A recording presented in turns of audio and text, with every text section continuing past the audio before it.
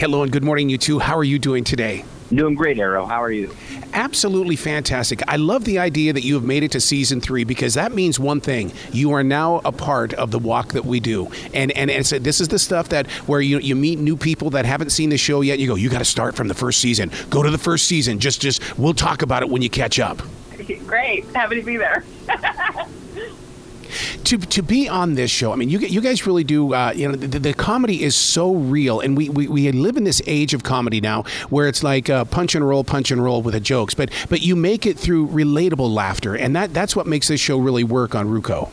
Yeah. I think what we're trying to do on Roku is when with the show is we're not going for the laugh. I think that a lot of those, like you say, it's sort of just like how many laughs can we fit on a page or fit in a minute.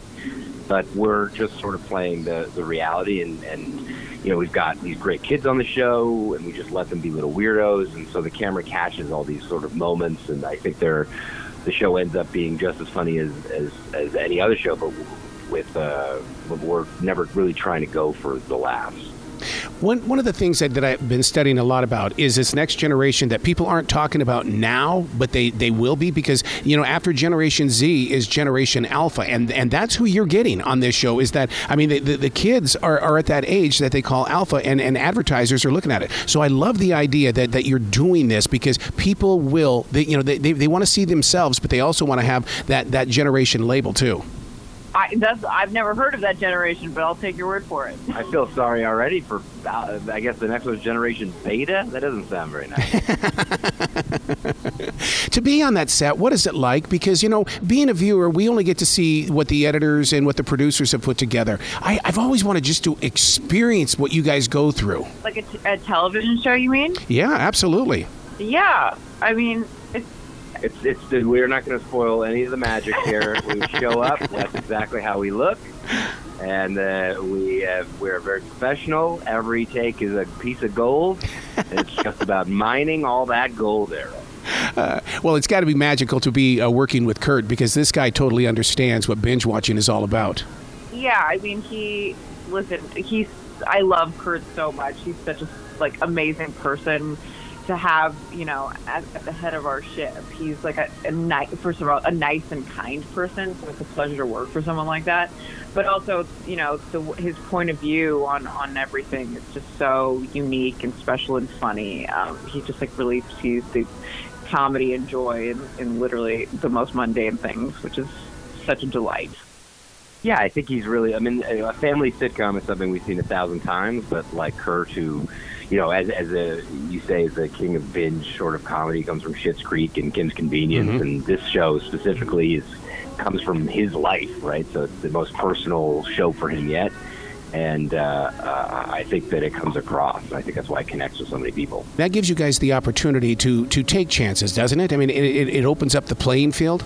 Yeah, absolutely. I mean, the viewership on Roku is so massive, and it's sort of built into TVs. You can watch it online. You can watch it through your computer. Yep.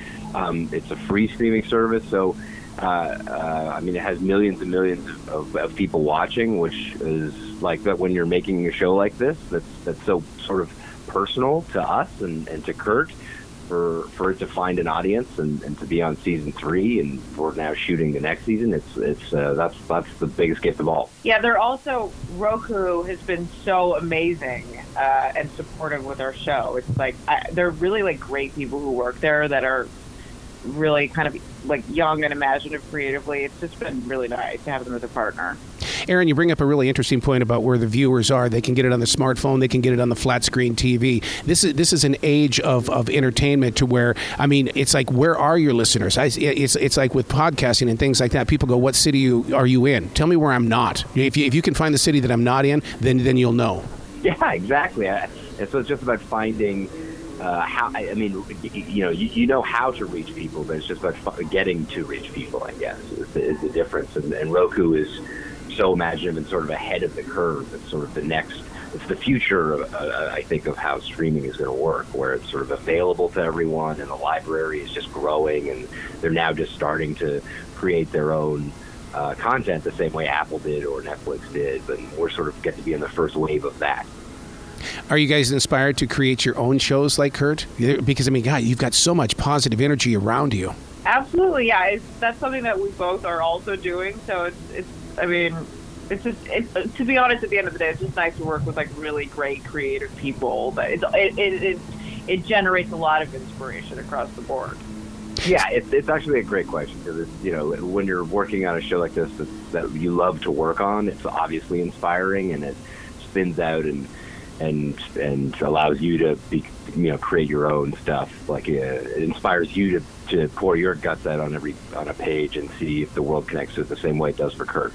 Is it word for word on the script, or do you guys get to be yourselves too, to kind of insert some things, to do some improv a little bit? Because it all just seems so dang natural. Well, thanks. I mean, that's a compliment because it is very much scripted. There are some actors that come in and put their little flair on it, but for the most part, Aaron and I we work off what we're given, and it's really a credit to the writing.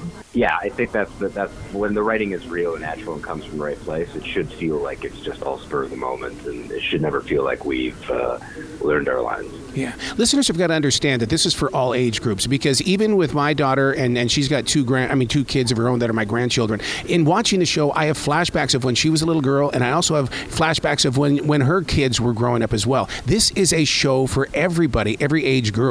Yeah, that's great to hear. I love that. I love that you can see all those things when you watch it. That's, I think, the most surprising thing when we're sort of approached by people. They come up. It's not just parents who are gravitating. It's obviously a show about parenting, but I mean, I don't have any kids, and I connect deeply to the show. And there's always childless people who come up to me, and also children who love the show. So it seems to be. I mean, it's not a show that's trying to be geared towards kids to watch. It's not a kids show. Right. But it's sort of like you say, it's connecting with everybody. You got to come back to this show anytime in the future. The door is always going to be open for you. I mean, I'm going to be here for you for season number 10. So we might as well just book it right now. Great. We're happy to be there. We'll just this will be our anniversary, May 11th, every year. Mark your calendar. Put a little red asterisk in there. We'll just show up. Excellent. Well, you guys be brilliant today, okay? You too.